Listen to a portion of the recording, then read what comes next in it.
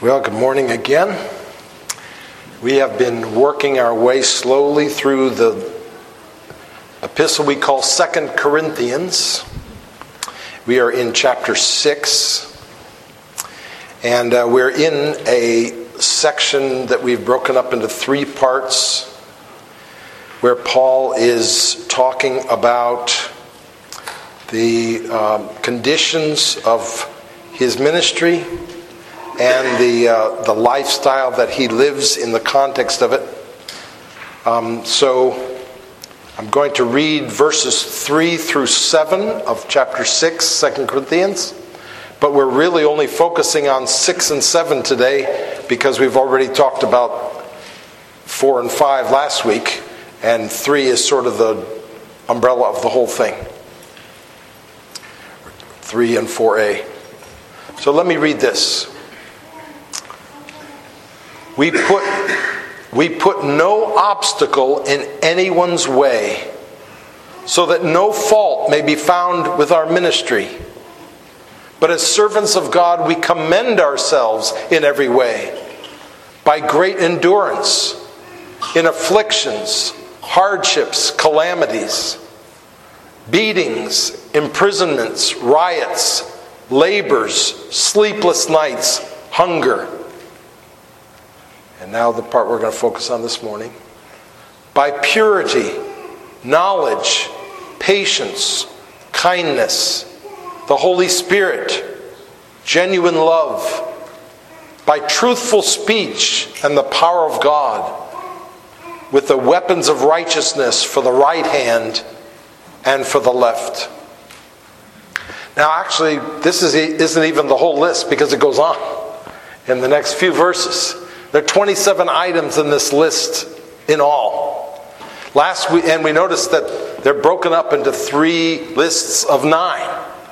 And last week we talked about the first list of 9 that were all about suffering, persecution. And then this morning we're going to look at the second 9, the middle 9.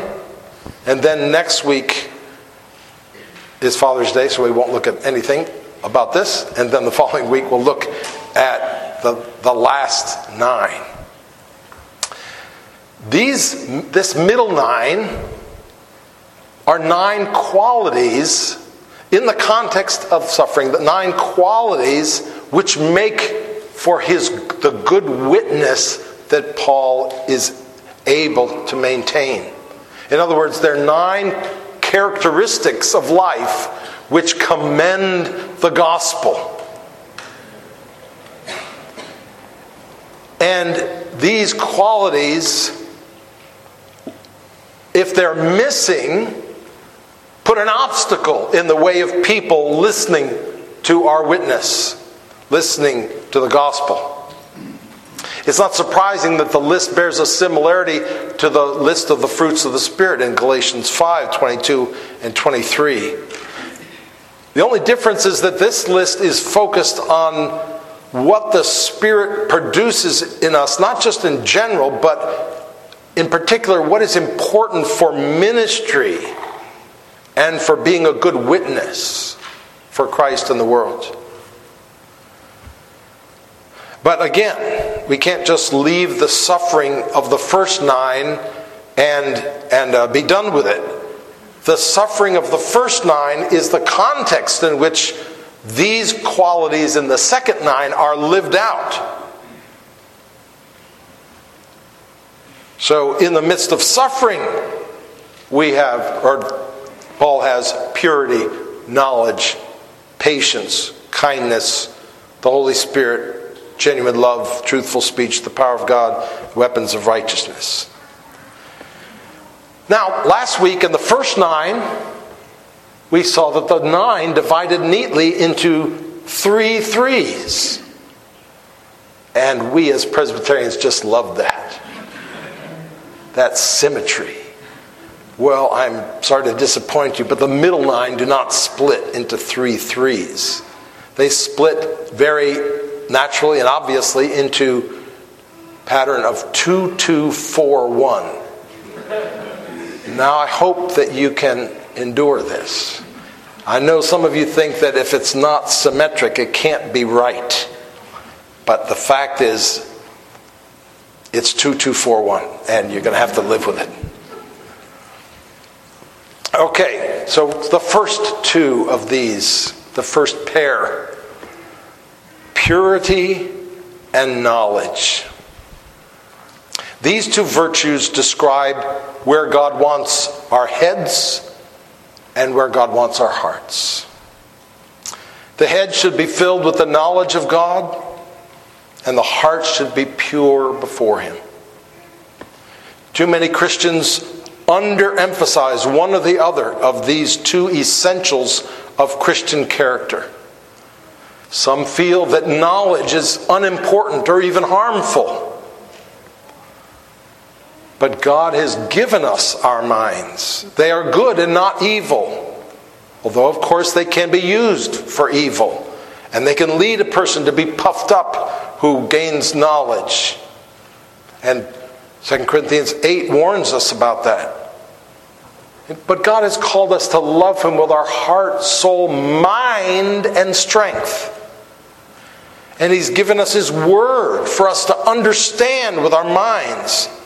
And He tells us that He wants us to have the mind of Christ. Knowledge about God is useless in and of itself, but knowledge joined with purity of heart toward God is the right recipe we're given here for spiritual maturity. On the other hand, some neglect purity of heart, as if only what you think is important. But God calls us to be sincere in our faith and undivided in our loyalty and unadulterated in our motives. It's not enough to know the right things. God calls us to love Him with all of our heart, and that all implies the purity of heart. Jesus said, "Blessed are the pure in heart, for they shall see God." So we have knowledge and purity to begin. The second pair is kindness, patience and kindness.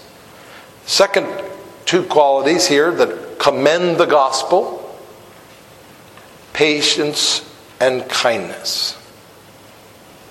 One of the main ways that people can tell that Christ is at work in us and that Christ really does reside in us is by these qualities of patience and kindness in our lives. And these two are linked frequently in Scripture. They're linked in the Paul's list of the fruits of the Spirit. The fruits of the Spirit are love, joy, peace, patience, kindness. They're linked also in Colossians 3:12. They're really two sides of the same coin.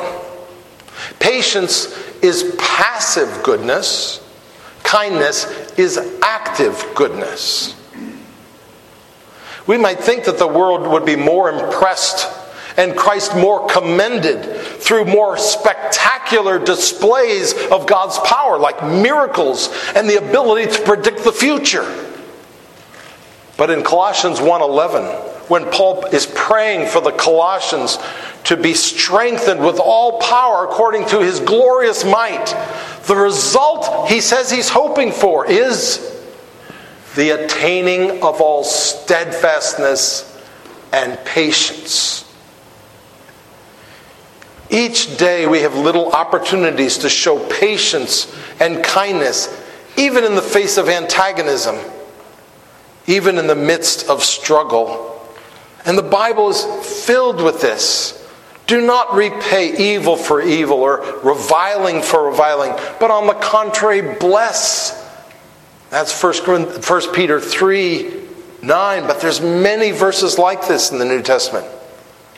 And even when we're proclaiming the message of Christ, we need to handle the truth with patience and kindness. As we're told in 2 Timothy 2, the Lord's bondservant must not be quarrelsome, but be kind to all, able to teach, patient when wronged, with gentleness correcting those who are in opposition. You see, when we do this, we imitate God, who is rich in kindness and tolerance and patience, as Paul tells us in Romans 2:4. When we are patient and kind, we show forth God's love, which every person desperately needs to see. Sadly, in my observation, many Christians have gotten sucked into the thinking that it pervades the society today, that somehow we serve God by demanding our rights, as if we are just another special interest group vying for power among the rest. This is not the way we should be thinking. It is by kindness and patience that we engage the world. This kind of living is what Francis Schaeffer called the final apologetic. The way we live argues for the reality of Christ even more than the arguments we can muster. And now, the 4 of the 2241.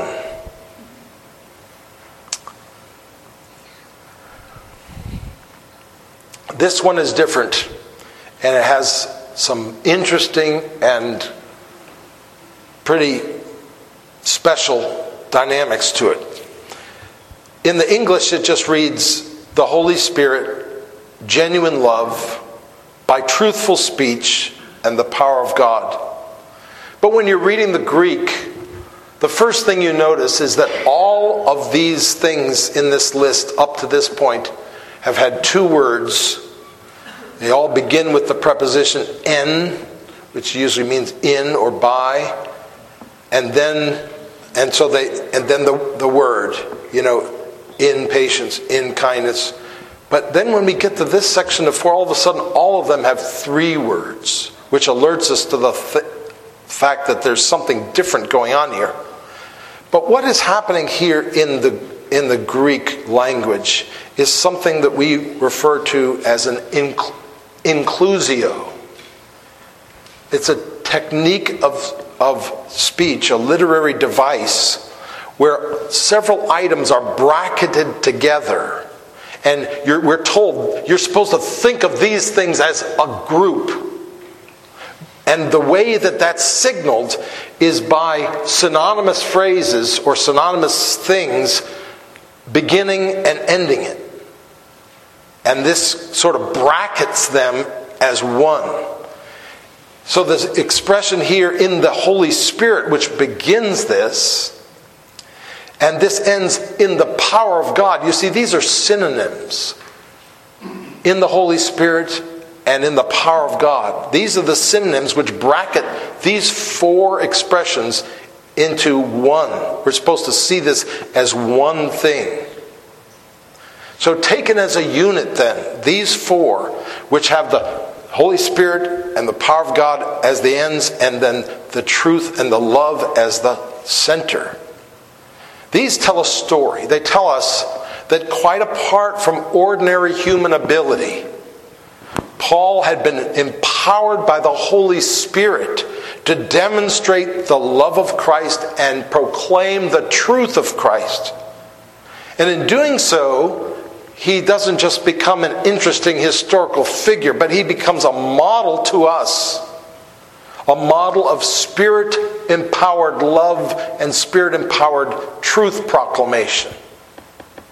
And really that together, because it's not just there's 2 things, love and there's truth. It's speaking the truth in love, as he says elsewhere. By the power of God, by the power of the Holy Spirit. And so really our witness in the world is well summarized by this expression here. Spirit-filled, loving proclamation of the truth. We're called to speak and show the truth and love which Christ spoke and showed. But we cannot do that apart from His power. In ourselves there is no real love. For love is of God, and he who loves is born of God and knows God. He who does not love does not know God.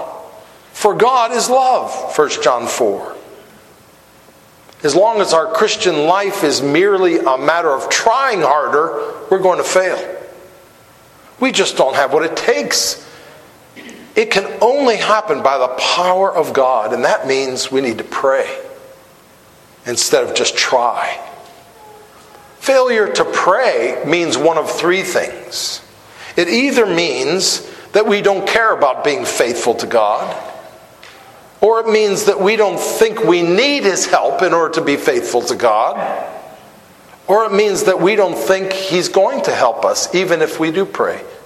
I would suggest that you think about those three things, because I don't know that there's any other, for a Christian person who doesn't really have a pattern of praying to God for help. Help me to live my life the way that you've called me to live. If that's not a pattern of your life, which of these three is it? It only can be one of these. Either it is that we don't care about being faithful to God, that's just not important to us, or we don't think we need His help to be faithful to God. We think we can do it on our own strength, or we don't think He's going to help us even if we ask, even if we pray. So think about that. And whichever it is, I think it's pretty obvious where the problem lies. Well, the last one, the one of the 2241, is commending the gospel by the weapons of righteousness, or as it says here, the weapons of righteousness for the right hand and for the left. In order to commend the gospel to the world, Paul makes full use of the weapons that God has given to him. And there are two qualities of these weapons that Paul talks about here. First, they're weapons of righteousness. Now, that's interesting. They're weapons of righteousness. He tells us more about this in chapter 10. So we're in 6, we'll be in 10, probably in 4 years. I don't know. Anyway, in 10, 3 and 5, he says, "For though we walk in the flesh, we do not war according to the flesh. For the weapons of our warfare are not of the flesh, but divinely powerful for the destruction of fortresses. We are destroying speculations and every lofty thing raised up against the knowledge of God, and we are taking every thought captive to the obedience of Christ." Obviously, we'll talk more about this, but this is what the idea of righteous weapons, that it's not just human weapons. It's not just the kind of weapons people usually use to influence each other in this world. But these are righteous weapons, which also implies that there are unrighteous weapons, which means that they're tools that we might be tempted to use to influence people for Christ that are not the right kind of tools that should be used. For instance, trying to spread the gospel by force, which is sadly, something that happened at times in church history, and I'm sure happens in other ways today. Let me ask you this. If there was a great revival, and 98% of the people of our country became Christians, and, pretty much a Christian nation in that sense, what would you think should be done about the other 2%? If you think that they should be punished in some way for not accepting the Lord, even because it was so clear and obvious that that's the right thing to do, then you believe in spreading the gospel by force. I would suggest, I believe that's a contradiction of the gospel. We don't use weapons of the flesh.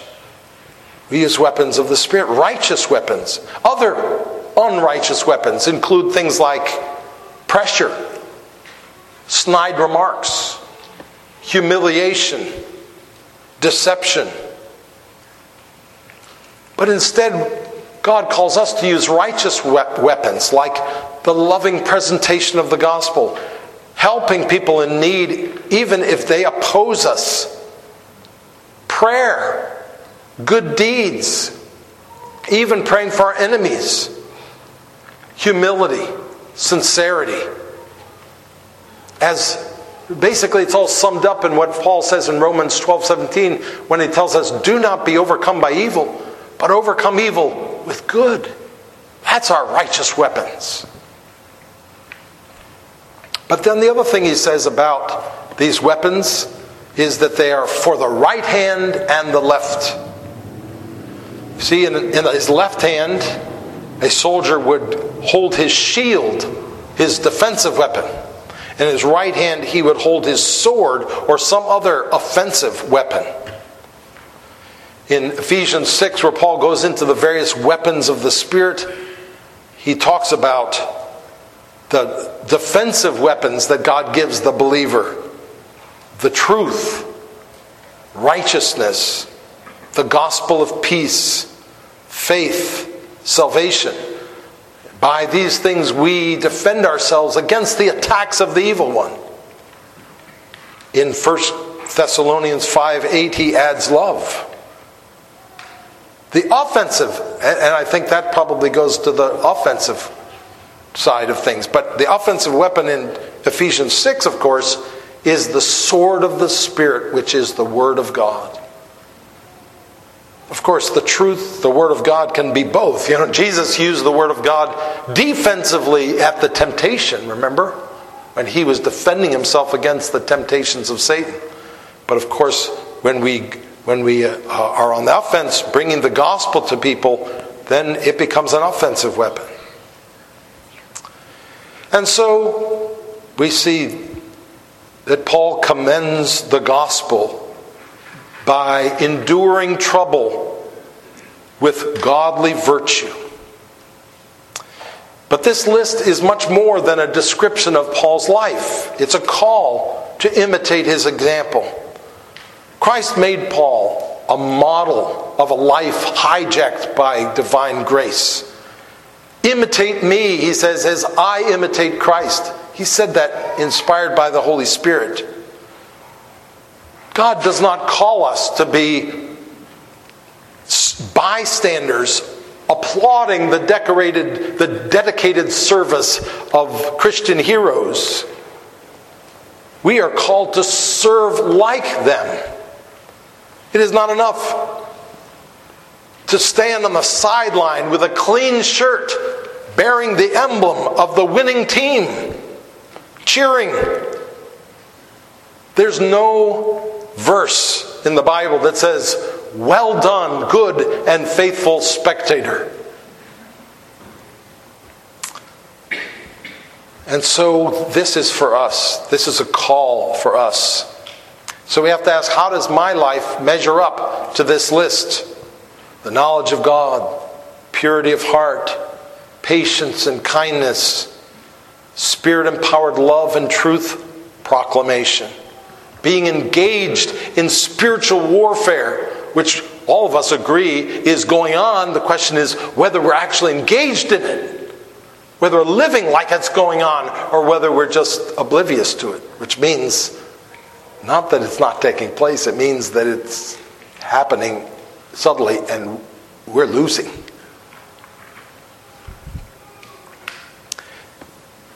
I hope that we are not content to put an obstacle in people's way to listening to the gospel.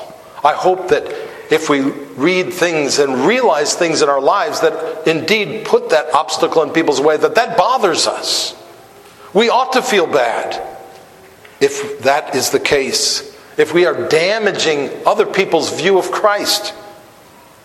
But of course, it's not enough just to feel bad. Maybe it's something that you've known about for a long time and have tried to change many times. Maybe there's been a long-term tolerance of sinful patterns in your life. A peaceful coexistence with something that you know does not honor the Lord in your life. Well, maybe it's time to repent before the Lord and before the people you've hurt. Maybe it's time to start praying urgently for God to deliver you from that sin. I say it's okay if you've given up on changing. But it's not okay if you've given up on being changed.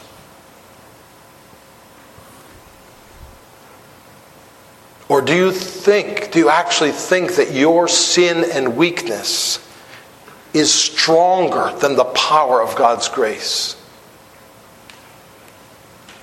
Don't think that way. And let's begin shaking the doors of heaven with urgency in prayer for God's intervention in these things in our lives. The fact is, though, sometimes we don't want to change. If we're honest with ourselves, the reason that we're not passionately praying that God would change us is because we don't want to change. We have an idol, and we really don't want anybody to take that idol away. Why would you try to get rid of something which you love? Why would you try to get rid of something that you look to give you life? If that describes your life, I think you're in dangerous territory. And I don't think you should feel safe in your life. You're walking on thin ice. And I think you feeling secure is itself a dangerous thing, if that's the condition of your life. You need to cry out to God for mercy, and you need to fear. Now, this leads me to talk about something that I've wanted a chance to speak to you about on a personal level. Last month, the Lord convicted me. It really began in March and came to a head last month. The Lord convicted me of the sin of gluttony. And I want to tell you this because I know that for some, it's hard to listen to someone talk about sin and talk about idols when you can see in his figure that he has an idol. And I don't want to put an obstacle in anyone's way. And I know that my being overweight has done damage to my ministry. And I'm very sad about that, and I'm sorry for that. And I apologize to you for putting an obstacle in your way in terms of my ministry. And for those who were able, through it all, to listen to me without that being a stumbling block, I want to thank you. Fact is that self-control is a fruit of the Spirit. And with regard to eating, it's one that I've been lacking. There's nothing wrong with loving something like food. The problem comes when we love it too much. The problem comes when it becomes an idol for us. And I believe that is my problem, or has been. Now, I've repented of this, and I'm submitting my eating life to the Lord now. I don't know if you're familiar with the old tract called My Heart, Christ Home by Robert Mumford, I think his name was, where he welcomes Jesus into his life, and then Jesus wants to go around the house and sort of put all the different rooms of his life in order. And it's like, oh, what about this closet? Oh, don't go in there, Lord. I don't want you to, come out here in the living room and we'll talk. And, the Lord is now, wants to deal with this room in my life. And I don't, it's going to take some doing. It's taken me over 10 years to put the extra weight on. It's not going to go away overnight. I appreciate your prayers for that. I certainly need the Lord's help. But I do want you to know that there's been a conviction in my heart and a change in the way I view this whole thing. I also want to tell you about two blessings that the Lord showed me in this. One was that I always resented the fact that there are other people, even in my own siblings, who ate as much as I did and were as skinny as anybody would ever want to be. And the Lord showed me what a blessing it is that that's not my case. Because if there's a spiritual issue, if it gets brought out in a way that you can't deny it, it actually helps you to deal with it because you can't hide it. And it's just been something that's forced me. It's been much by sticking it in my face every time I look in the mirror. It's actually a blessing to help me to deal with it, a spiritual issue that I needed to deal with. But second of all, I'm grateful to God that He showed me this and convicted me of this in a time when I didn't have some big health problem that came out of it.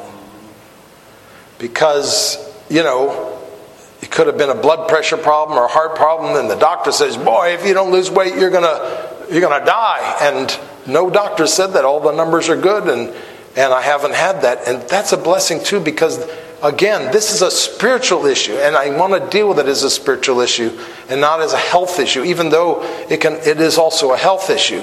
But first and foremost, it is a spiritual issue, and that's the way I'm grateful that the Lord has helped me. And if there's any other aspect of my life that you feel contradicts the gospel that I'm trying to preach, please tell me, because I don't want anything in my life to put a stumbling block in people's way of the ministry. So let's come to the Lord's table.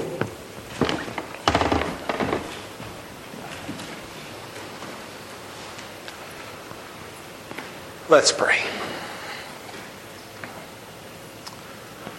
O Lord our God, we thank you that you are the true food and the true drink.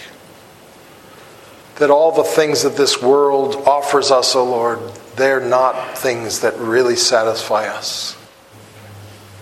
And we pray that you would bless us now as we come to this sacrament.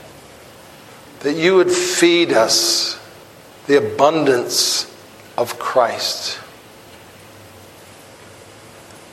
We think of him when he was offered food by his disciples when he was talking to the woman at the well. And he said, I have food you know not of. My food is to do the will of my Father who sent me. We thank you, dear Lord, that there is something greater than the food the world offers us. And we thank you that it is represented here at this table now in the bread and the wine. And we pray that you would bless us as we come to it, and that as we partake of these little symbols, that, Lord, you would allow us to be partaking in our hearts of the richness of Christ himself. We pray in his dear name. Amen.